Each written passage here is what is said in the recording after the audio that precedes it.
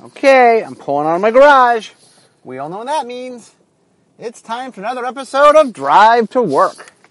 Okay, today I'm going to do part 3 of a lessons learned. So for those that have not heard the first two, this is a series I'm doing where I'm looking at all the sets that I've done and evaluating them to see what lessons I can learn from their design. So today, previously on Drive to Work, the first time I talked about Tempest Unglued and Urza's Destiny. Last time I talked about Odyssey, Mirrored, and Fifth Dawn. So we are up to Unhinged. So Unhinged was a very valuable lesson. Unhinged was interesting. So what happened was, a little history here of Silver Border products. So we made Unglued. Unglued came out. At first it looked very successful, and so we right away rushed into an Unglued 2. It was technically called Unglued 2, the obligatory sequel. And then it turned out that Unglued, we had misjudged how much demand there was, and we'd overprinted it. And anyway, it ended up not doing well comparative to what we'd printed. And so they put it on hiatus. But many years later, Randy Bueller, who at the time was my boss, came to me and said, I think it's time to make another unset. And it had been a while. I think there was a gap of 6 years between the two sets. And so the first Unglued was mostly me with lots of people suggesting things. It was it was not a traditional design team. It was more like I was there doing things and getting a lot of input from lots of different people. Unhinged was a much more traditional design group. And I think the lesson I learned from Unhinged is a couple lessons. The first one is the mistake that is the gotcha mechanic. So, for those who might not know Unhinged, the gotcha mechanic said, if I'm in your graveyard and your opponent does this thing, and this thing could be all sorts of things, you may say gotcha and you get it back. Some of them were verbal if they said certain things. One of them was laughing. One of them was saying numbers or flicking your cards or just different things. And the problem with gotcha mechanic was, and I talked about this a little bit on my Lessons 2 podcast, so we played with it, and it was fun. It was a fun mechanic. But the problem was the team that was playing with it, we weren't playing it as a spike, essentially. We weren't trying to min-maxing it. We weren't trying to, win at all costs. We were trying to have fun. And so what happened was, the gotcha mechanic, when you're just kind of goofing around and having fun, it's like, I'm going to keep talking, but I'm going to try not to say this thing. But the reality is, the actual way to win, if your goal is to win, is, I get punished for saying things, I will not talk. I get punished for laughing, well, I better never laugh, and so what happened was, the mechanic made people clamp down and sort of not participate as much and not have as much fun. And so I've talked about this many times, but this is kind of where I really learned this lesson, which is you can make players do whatever you want, but you have to think about how they're going to do it. You have to assume people are going to try to win at all costs. And what happens when I put my mechanic through that grinder? What does it make people do? And the gotcha mechanic made people basically have less fun. It's like, you want to win? Have less fun. Well, that was a huge problem. And so, one of Unhinged's biggest mistakes was that I think we relied on the gotcha mechanic, which sucked a lot of fun out. That was, in my mind, the biggest mistake. Another thing that we had done, and we did this on purpose, is Unglued was a little more silly. And so we tried on Unhinged to be a little more sophomoric, to cut the fine hairs of comedy. And so it was a little more, that's where the ass jokes came from. So in the set, there was donkey folk. And all the donkey folk had ass in their name. Ass as in donkey. But they were all puns, smart ass, dumb ass, fat ass. And in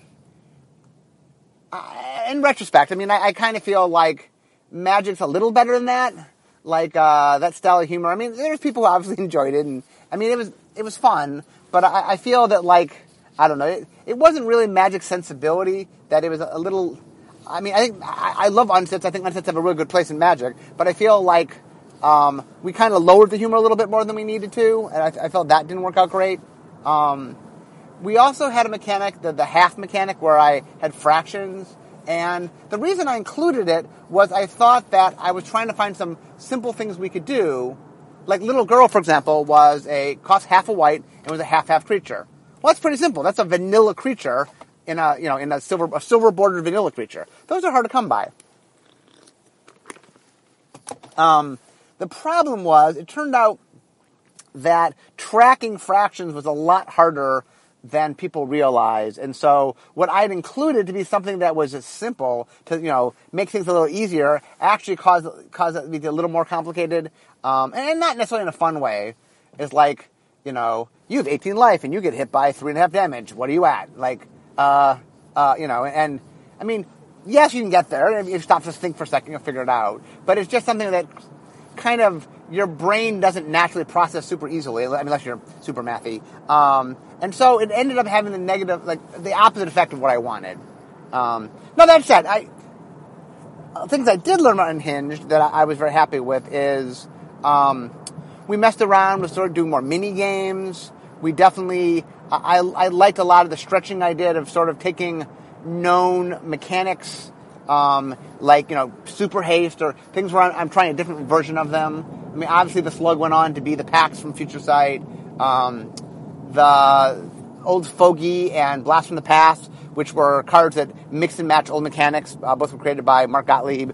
That clearly inspired, the mix and match from Future Sight. In fact, it's funny because we joked the Future Sight was Un-3 and a lot of Un-2 influenced Un-3.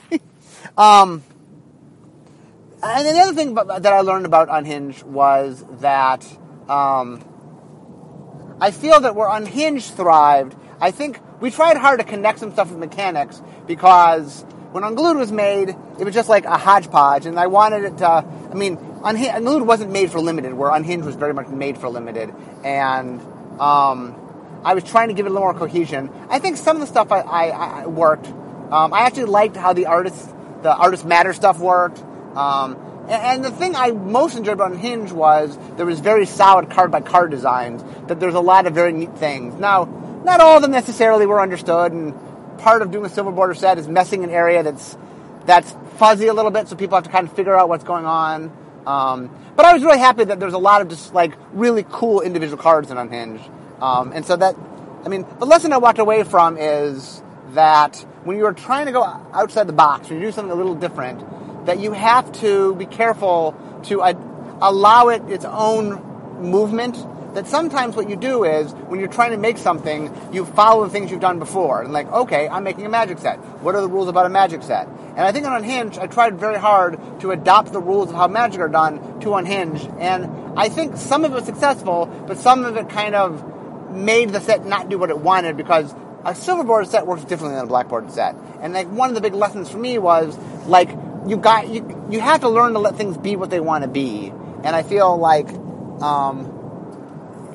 I said, one of the trickiest things about doing a silver border set is that the constraint of you can't do this in black border, which is one of the main constraints of a silver border set, is very challenging. That at common, you want to be able to do things that make sense at common, but what's simple enough that it makes sense at common, but different enough that it is a silver border, not a black border. And so, like I said, Unhinged for me it's not a complete miss, but I definitely made some huge mistakes that I learned from. Okay, next we got Ravnica.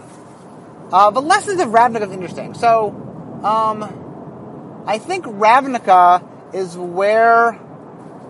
what happened was I had taken over as head designer in the middle of Kamigawa block, but that had already really... the momentum of that had already happened. And so, Ravnica block was where I got to start fresh. And I went into Ravnica block wanting to have more cohesion. And so I think the lesson of Ravnica block, well, there's a couple lessons. One was that the audience very much connects to cohesion. That once you make a structure, that the audience understands the structure, that, I talk about this a lot, but humans not only like structure, they crave structure. The human brain just wants to structure things. In fact, here's an interesting thing I learned. When I went to communication school, I had to take a class in aesthetics. And what that is the brain, I used to call it the science of beauty, but what it means is there's this idea that, art is completely subjective, that each person likes a different thing. And what science kind of said is, no, the brain is hardwired so that certain things are just attractive to the brain. There's certain things that humans crave, and that if you're going to understand sort of the appeal of things, look, let's study how the brain works, because there are certain aesthetics that just will feel more natural to humans, and that one of the tenets of aesthetics is humans crave balance. They crave completion. They do crave balance, but they crave completion, and that they want order to things. So the idea is, if you take a picture and you just randomly splatter dots on the picture, and then you show it to a human, the human brain wants to see something in those splattered dots. Is it a face? Is it like looking at clouds? The humans just want to see something. And it's funny that how when you look at random patterns, your brain will just connect the patterns. It will find ways to make the things mean something.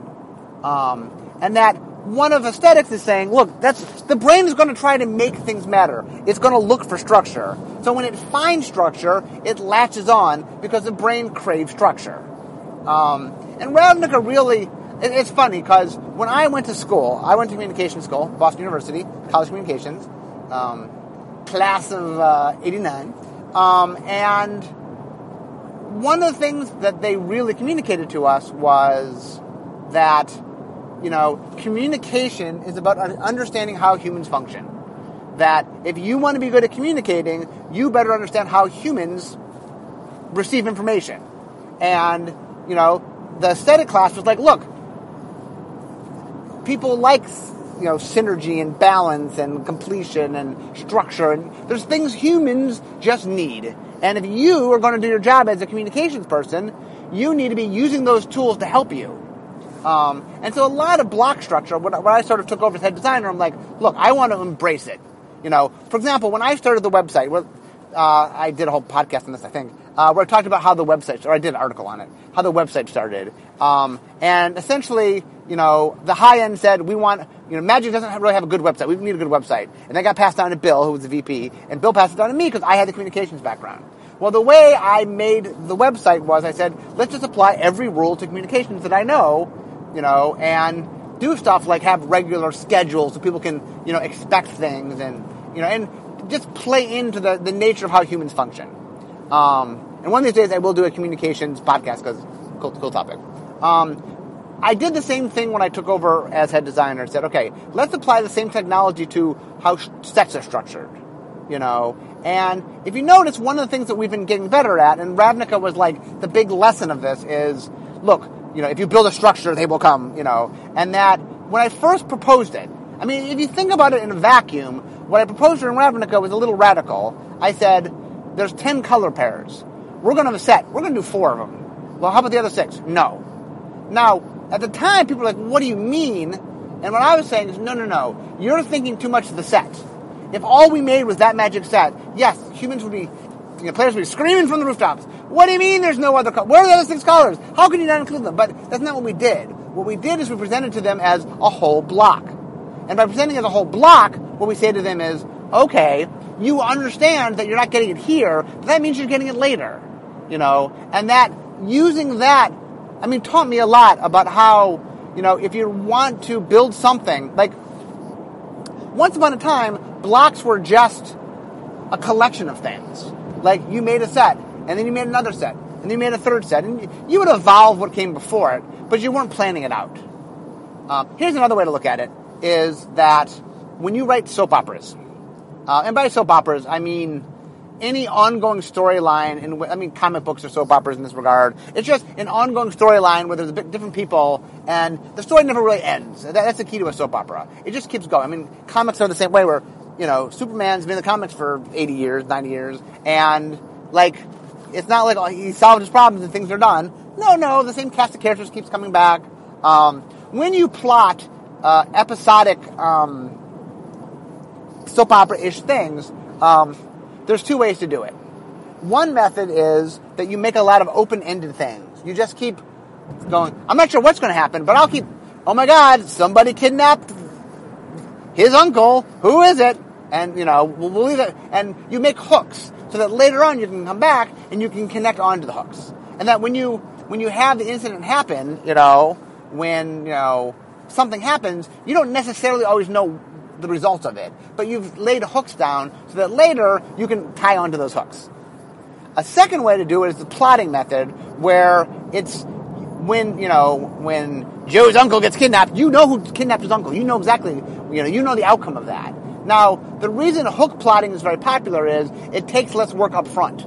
It's like, I plan it, leave hooks, later I'll solve it later. And if you're trying to do something quickly, it allows you to do it faster. But the downside is, the plotting version has a lot more, it just feels better, And the thing I talk about, so I love when you're watching something and something happens and you're like, oh, wait a minute.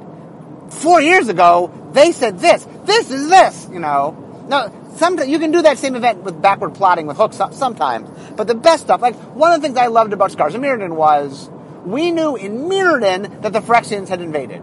And we laid down very subtle clues, not enough that it drew much attention. But when we were able to go back, people would go, oh my God, they were there the whole time. That was awesome. I love doing stuff like that. And, what Ravnica said is, let's do more plotting. Let's kind of think out where things are going. And that got us to start doing that way interblock, within the block. It got us started to do that way between blocks, that we're more conscious of where things are coming and we're working ahead and knowing what's coming next and trying to make things work together. So Ravnica taught me that. Ravnica also taught me another thing, which is, if you look at the mechanics in Ravnica, I'm not saying there aren't some good mechanics, but they are what I think of as Tier 2 mechanics, meaning they don't need to take up as much space. A Tier 1 mechanic has to fill a lot of space. And usually in Magic, before Ravnica, the key mechanics were the Tier 1 mechanics. You had a couple mechanics, they filled a lot of space. So along with Ravnica, I'm like, well, let's try a different approach. Because I needed to do 4-3-3, I knew I needed 10 mechanics.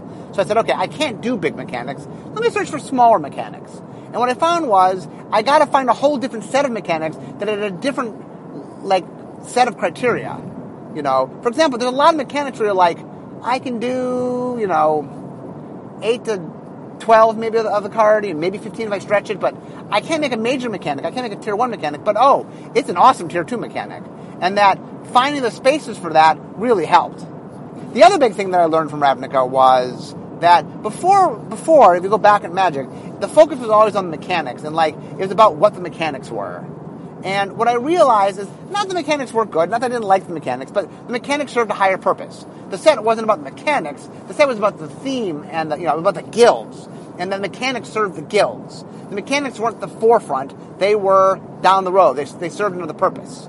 And so I think that is fascinating, in that I think that shifting mechanics from being the forefront marketing to being one of the tools. Now, obviously we market with mechanics, but once upon a time, what's the new set? Here's the 2 mechanics. That's how we sold sets. And now it's about, what's the set? It's about this thing. It's about the guilds. It's about a war between the Phyrexians and the Mirrans. It's about, this a war torn by, monsters eating away at the humans. That you're trying to set some structure that is about something. That is not the mechanics serve a purpose, and they're not just there to be there. So, what else did I learn from Ravnica? The other thing I learned from Ravnica was, I think that it's funny that, I've always definitely been one to sort of go with my gut. But Ravnica is also the set where I think what happened over time was I more and more embraced sort of being what the set was. And I think that Ravnica was the first set where, I went full throttle. I look at something like Odyssey, I'm like, yeah, it was a graveyard set, and I definitely committed to being a graveyard set. But I wasn't so defined what it was. And Ravnica was a set where, I know what this set is. I know what it's about. It was very crystal clear the essence of what it was. And I think that it taught me, once I saw the reaction, it's funny, at the time when I did Ravnica, the Time Spiral was coming up next. And I thought Time Spiral was going to be the be-all, end-all, the set-to-end-all sets. And Ravnica, I was like, oh, well, I think this is good, but I mean, I don't know if Ravnica will keep up with Time Spiral. And then Ravnica just, went gangbusters. And I think that it made me realize that, identification is important, that giving people sort of something to connect to. It made me realize even more the power of the color wheel, that, like, the colors were so powerful that all you had to do is get two colors together, and, like, that meant something, and it had a relationship, and had a feeling, and the power of that, the potency of that. The idea of saying, because one of the things that we had done is we've committed very hard to making the colors mean something, and like I said, I'm a color pie guru. I love the colors, and I want the colors of identity. And what Ravnica said is, you know what? The colors are so awesome that there's a next layer you can go to, that you can say, okay, red means this and green means that.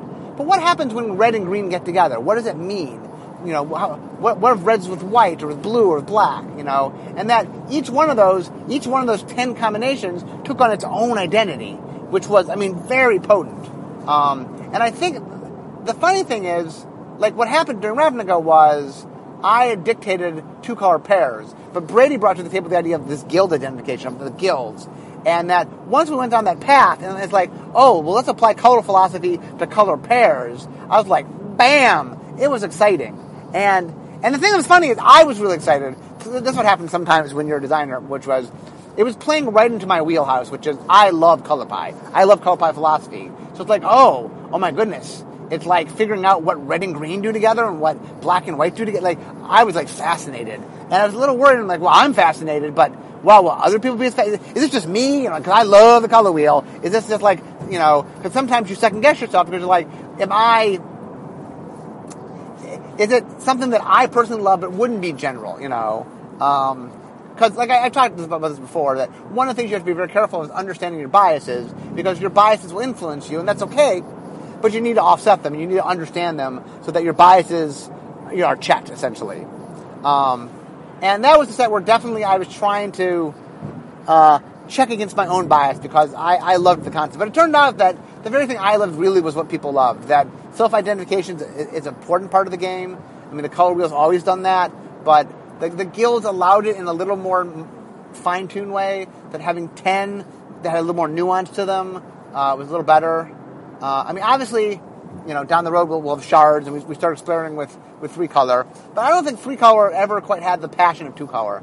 I think three-color has a lot of leaders going on, and where two-color it's pretty clear. Like, what each two-color represents is very clear. Where three colors, it's a little muddier. What we did in three-color world is we made a center color. So it was about the center color and how the allies shared the essence of the center color, which is a little bit different. From meaning a three-color in which they're all equally shared. What else can I say about Ravnica? Ravnica also taught me, it kind of taught me the idea of using things as glue. This is a concept I haven't talked too much about, which is when you're building a set, maybe glue is a bad metaphor. So I'm going to use a Lego metaphor. Although Lego doesn't quite do the job. So imagine you're building something in which some things you can attach to, and some things need to be attached. So essentially, the way to think of this is some things stand as a base, and there's. Okay, I'll use my glue metaphor. That they're sticky. That you can stick things to them. And other things, they themselves aren't sticky. They need to be stuck to a sticky thing. Okay, this metaphor is not necessarily going the way I want. But what I'm trying to say is certain elements of a design essentially work well with other things, and other things need something to work with. And that in the set, you need to make sure that you have the glue within the set, which is within the design that there are... I'm not doing the best job explaining this. In the design, there are... Okay, I'll change my metaphor. Okay, imagine I'm an architect, and I, the lead designer of a set, am crafting my building. Now, development will later have to actually, assemble everything. But right now I'm crafting what it is. And so some things are decorative and some things are bearing. So when we look at walls, there's decorative walls and bearing walls. What a bearing wall is this wall is holding up the building. You know, if some person goes, I want to move a wall, and they move this wall, that would be bad news. The building comes tumbling down. Other walls are decorative walls, which means they're there, they have a purpose, they're separating a room, but they're not doing the job of holding up the building. And what's important is, when you are building your set, you need to understand your bearing walls from your decorative walls. You know, some mechanics bear the weight of the set design, and others do not. And this is something I talk a lot with development, because what will happen is, when you take a set and you turn it over to development, they will goof around with it and try to figure out how to improve it. You know, you have your blueprints and they're going to try to improve it. Sometimes what they'll say is, this wall's in the wrong place, you know, it's too confined, we need to open it up or whatever. They're like, okay, we need to knock down this wall. And my job as the lead designer of a set is to either say, okay, yeah, no problem, you can knock down that wall, or no, don't knock down that wall. That's a bearing wall, don't knock down that wall. And that, what Ravnica really taught me was to get a good sense of to separate what were the decorative walls from the bearing walls. And that, I think early on when I designed, I might have intuitively understood it, but I didn't intellectually get it as much. And Ravnica helped me teaching this, is the idea that understand what your bearing walls are, you know, and that a lot of what happened in Ravnica was I was defining everything by the guild. And so I said, okay, well, what must I have to define the guild? How do I make sure there's a set that the guilds come across? You know, and the guild mechanics were decorative in the sense that if one guild mechanic didn't work, I could swap it. But the existence of the guild mechanics as a structure, that was a bearing wall. You know, I couldn't not give Dimir a mechanic. You know, if transmute had not worked out, I could have changed something else. And in fact, we had other mechanics, we changed it to transmute. You know, and that, I think Ravnica did a very good job of making me understand the idea of what is bearing from what is decorative. And that has served me immensely, especially because I talk about this a lot. Magic is an interactive creative experience. You know, that interactive is the wrong word, but it's a group experience. It's not one person making something. You know, I've written stories before, and when you're writing a story, especially something that's going to be read, it's like, I'm in control of everything, you know. I mean, I might have an editor read it later, but like, I'm crafting the story, and the story I want to tell is the story that will be told, you know. And that's not true in Magic Card Design. In Magic Card Design, I have a vision, but once I pass along to development, their job is to make the vision the best thing, is to fine-tune, you know, keep to my vision, but fine-tune the execution of the vision, you know, how it's going to be done. And a big part of doing that is understanding, so I can explain to development when there's a bearing wall, when there's a decorative wall. Meaning, when they want to change something, I have to understand when changing that thing will be problematic or not. Because, as the architect, I have a much better understanding of the infrastructure of what's going on, you know, and that, anyway, like I said, one of the big lessons of Ravnica was getting a better sense of understanding infrastructure, because I use the guilds as my infrastructure, and the guilds are a little more noticeable. I mean, what happens sometimes is, sometimes your bearing walls are bright and loud. In Ravnica, the bearing walls were the guilds. It was loud, you know what I'm saying? It was hard for the development team to miss that. It was very loud. Sometimes your bearing walls are much subtler. You know, what's important is much subtler. And so, starting with Ravnica, where I had very vocal and clear sort of bearing walls to see, it was a very good teacher, because it helped me understand that. So, but anyway, I'm now at work, and I've gotten through 2! This will go on forever. So I got through 2 this time, so there will be some future ones, not next week, but there will be some future lessons I've learned. So anyway, this was Lessons I've Learned number 3. I hope you enjoyed it, and it's time to go make the magic.